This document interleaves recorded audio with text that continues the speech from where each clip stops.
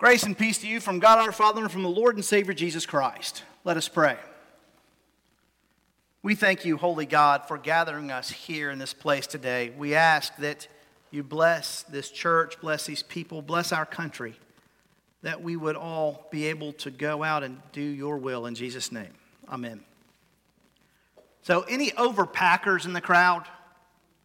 Yeah, we got a few. I confess that I am an overpacker. You know, when I'm getting ready to go on a trip, I throw everything but the kitchen sink into that suitcase. If it'll fit, it's going with me. If I'm going to the beach in the summertime, I'm bringing jeans and a sweatshirt because you never know. If I'm going to the mountains in the wintertime, I'm bringing a swimsuit because you never know. If I'm going anywhere, I'm bringing, tennis shoes and workout clothes because, hey, you never know. And I'm always bringing extra underwear because you never know. But the truth is, despite the fact that I have packed half of my house in a suitcase, as I'm driving away to wherever it is that I'm going, I always have a nagging feeling that something's missing, that I've forgotten something. And there's good reason for that, because many times I have forgotten something. I went to Synod Assembly a few weeks ago, forgot a brush. Went to my parents the next weekend, forgot deodorant. But none of those are that big a deal, right? Because, a brush, okay, I got my hand. I'll just, who cares? And deodorant, there was a drugstore. I was able to, replenish that. But now other things I wasn't so lucky about, especially when we had younger kids. Because Stacy would get the girls ready, and I was in charge of making sure that everything made it out of the house and into the car. And it usually did, or at least most of it did. It was the time that we got the phone call that Stacy's grandfather had passed away. We were living in North Carolina at the time. And, she was getting everything ready, and I put it all in the car. And we made it all the way from the east side of Greensboro to south of Charlotte, right before the South Carolina line, when we realized that her dress was not there. We left at 6 o'clock. It was now 7:45. I had to turn around and go back, get the dress, and then drive the 4 hours to Aiken from there. That was a good evening. But that was nothing compared to the shoe incident. It was actually the 4th of July week. At the church I was pastor of before, Pilgrim, every week they would take a church trip to Isle of Palms, the Coastal Retreat Center there. And as one of the pastors, it was my difficult duty to have to go and be paid for a free trip with my family to the beach to minister to those people while they were there. Yeah, it's a rough life. Somebody's got to do it. But anyway, so Stacy packed the girls up and got them all ready, packed everything that they were going to need. And I packed myself in my suitcase and got it in the car, and everything's ready. And so we get to Isle of Palms, and, we're unpacking. And we had gone straight from church. And so, Stacy was still in her church clothes, and I was kind of in mine, I guess. I probably didn't look like this. But so we get there, and she says, "Where are the shoes?" On my feet. No, the shoe bag, the one that was next to the suitcases. There was a shoe bag? Yes. Where is it? I'm thinking Lexington. Yeah, I forgot the shoes. All of them were at home. Now, they weren't my shoes or the girls' shoes. They were Stacy's shoes, and Stacy likes her shoes. So I tried to appease my wonderful wife and went to the grocery store, there on Isle of Palms. I think it's a Harris Teeter now, and bought some flip-flops, I think, for $2. She was less than impressed with the shoes that I had chosen for her. But thank God for Rhonda Adams, who is now a member here at Pisgah. She took Stacy shopping and was able to acquire some suitable shoes for the week that, at least Stacy got to go shoe shopping. But needless to say, the trip did not start off well because I was unprepared and my packing was inadequate. Now, have you ever gone somewhere and found yourself unprepared and maybe inadequate? It's not just packing for trips, because I'm sure we've all left stuff at home. But sometimes we go to school, and get there and realize we don't have our homework or our iPad or our lunch We go to work and realize that we've left a project at home, or our computer, or our lunch. Sometimes you show up on a new job, and it's not about the stuff you forgot. You just realize that you just don't have what they need. You don't have the skills. You don't have the education. You don't have the personality. You're completely inadequate for what you're doing. Maybe it's just a party you show up at, and you realize that everybody is dressed to the nines, and you're wearing jeans and a ratty t-shirt. Unprepared, inadequate. You know, I'm wondering if that's how the disciples who were sent out in today's gospel were feeling. You see, it starts out after these things. Let me tell you what it's after. Just before this, Jesus was going through a town, a Samaritan town, that did not receive him. They didn't like him. They wanted him to leave. And so he did. But along the way, there's 3 people that came up to him, and one of them was like, "Hey, Jesus, I want to follow you."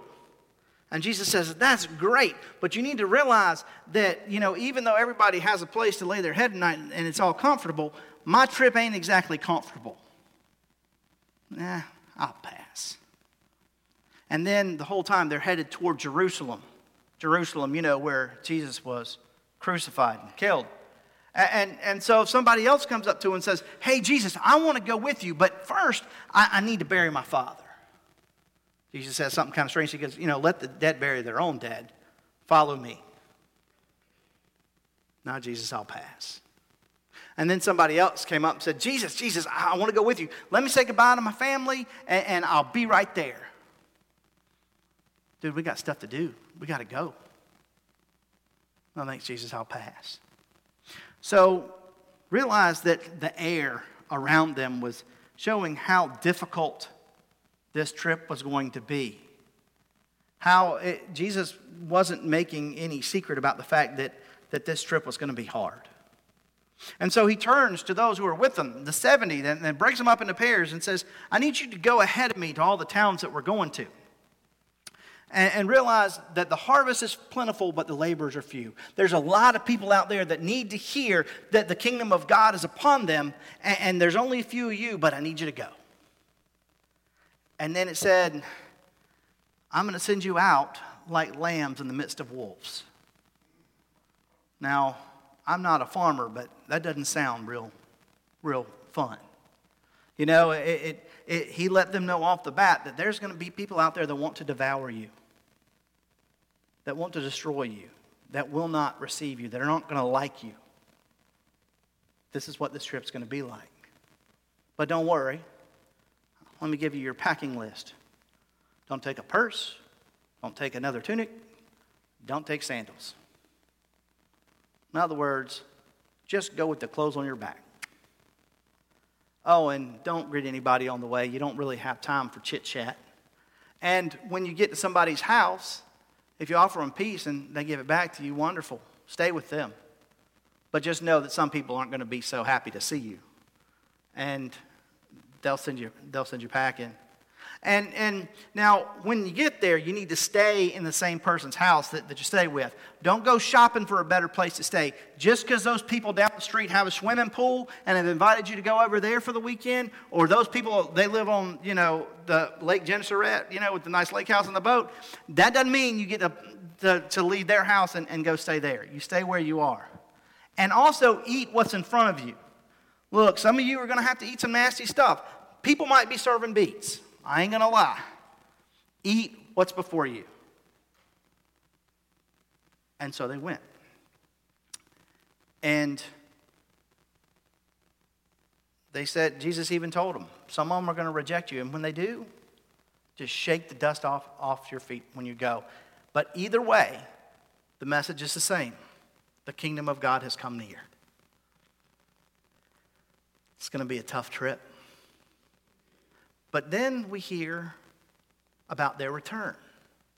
And let me tell you, these people had a wonderful trip. It was awesome. It's like coming back from a cruise or from the mountains or Hawaii, just, one of those trips, and you want to tell everybody about it. And they're like, Jesus, even the demons submitted to us.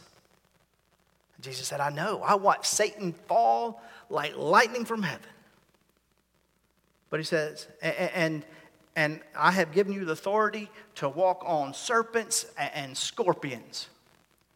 But know this, as wonderful as that is, what you need to be happiest about is that your name is written in the book of life. Now, the truth is they were inadequate and unprepared to go. Just as you and I are inadequate and unprepared to do what we've been called to do. But what we hear in this is that no matter what, God gives us what we need to do what needs to be done. God provides us with what we will need to do what we are called to do. And even though we may not have the stuff that we think we need, even though we may think that we're not quite up to the task, God gives us what we need to do what needs to be done. And that's what we hear from this, is that when these people went out, even the demons submitted to them. And you know they were feeling pretty good about themselves. Look at this. This is awesome. You know, look what I did. But what Jesus said, no. It's not about what you have done. It's about the fact that you have been saved. That your name is written in the book of life. Because see, when they went out with nothing, they were sent out unprepared and inadequate. And they knew coming back that the only reason that this was successful, the only way that they could have made it happen was through the power of God. And see, I believe that's why God often sends us out unprepared and inadequate. Because we know it's not about what we've done, it's about what God has done, can do through you and me. Because God can and God does. We may not be up to the task, but God is always up to the task. God can, God will, and God does. Through you and through me. It's amazing what God can do. And so first off, we have to trust in that. That's what Jesus sending them with nothing was all about. They had to trust that God would provide. That God would provide them with food, that God would provide them with shelter, that God would provide them with money, that God would give them what they needed. Because they couldn't, and God did. So as we go out and do what God's calling us to do, trust that God will provide. Look, you may be being called to something that years down the road. When I was called to ministry, I was still in high school. That didn't mean I got to just go up and be a pastor the next day. I still had to go to college. I still had to go to seminary. I had to do all of that. And let me tell you, I wasn't like the stellar scholar in the family.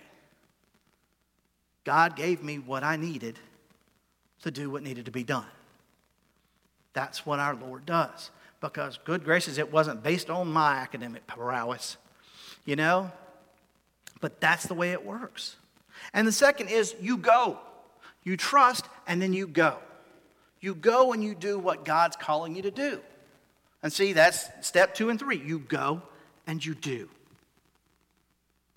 Do what you have been created to do. Do what God is preparing you to do. Do where you're being sent. And then come back and celebrate. Celebrate what the Almighty has done through you. Celebrate the fact that even though you had nothing, even though that you were unprepared and inadequate, that the Almighty Savior of heaven and earth has used you. Look, my friends, we may not have everything there is to have. I mean, it's a lot like congregations, you know? There are some congregations out there that have it all. Right? They've got all the money, all the facilities, everything that's possible. And you know that when they've got an event, it's not just an event. It is a spectacular occurrence. You know? And like their VBS has like water slides and, you know, they'll bring in Christian rock groups from all over and they've got it all right there and, you know, it's like Disneyland. But you know what? This past week, the harvest was plentiful, but the laborers were few. But the people that we had working, they did incredible things. And the many children and adults that came here, their lives were changed. Because God did amazing things. Even though some might see it as inadequate or unprepared. God used the gifts that were here to do amazing things. And God can use the same things through you. So trust. Go. Do. And then come back and celebrate. Because God is doing amazing things through you, through me, and through us. Amen.